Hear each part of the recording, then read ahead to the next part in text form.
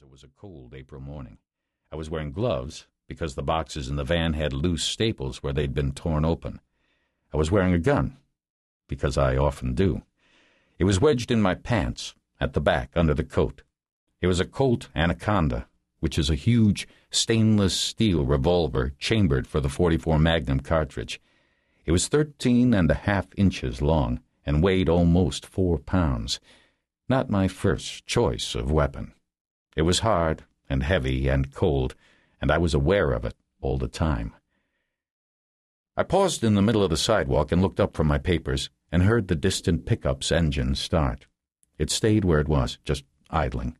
White exhaust pooled around its rear wheels. The air was cold. It was early, and the street was deserted. I stepped behind my van and glanced down the side of the music store toward the college buildings. Saw a black Lincoln town car waiting outside one of them. There were 2 guys standing next to it.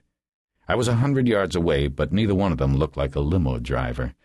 Limo drivers don't come in pairs, and they don't look young and heavy, and they don't act tense and wary.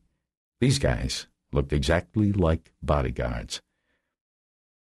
The building the Lincoln was waiting outside of looked like some kind of a small dormitory.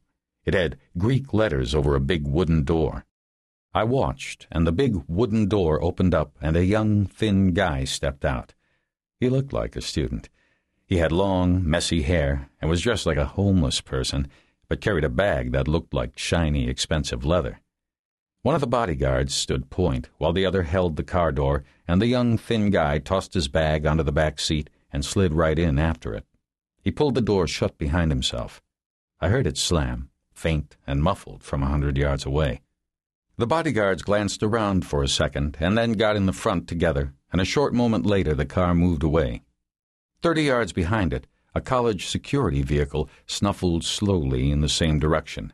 Not like it was intending to make up a convoy, but like it just happened to be there anyway.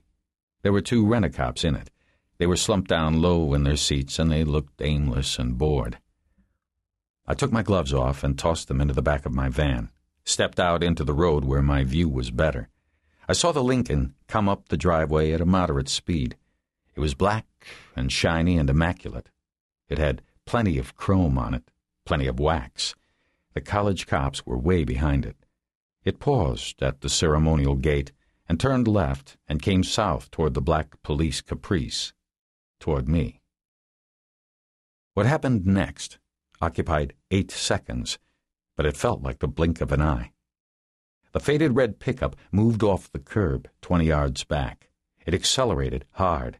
It caught up with the Lincoln and pulled out and passed it, exactly level with the cop's caprice. It came within a foot of the cop's knees.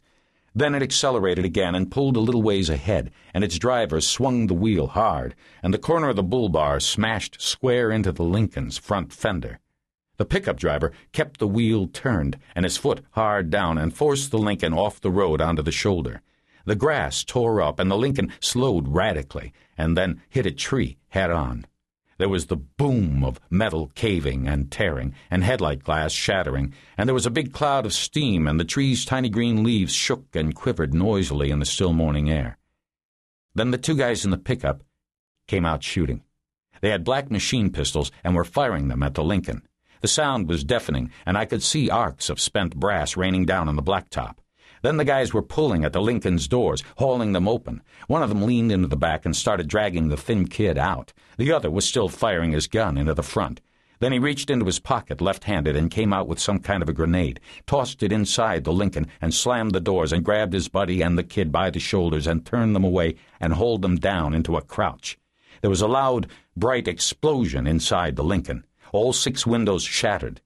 I was more than 20 yards away and felt every bit of the concussion. Pebbles of glass blew everywhere. They made rainbows in the sun. Then the guy who had tossed the grenade scrambled up and sprinted for the passenger side of the pickup, and the other straight-armed the kid inside the cab and crowded right in after him. The doors slammed shut, and I saw the kid trapped in there on the center seat. I saw terror in his face. It was white with shock, and right through the dirty windshield I saw his mouth opening in a silent scream.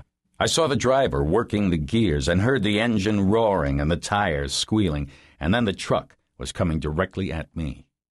It was a Toyota. I could see Toyota on the grill behind them.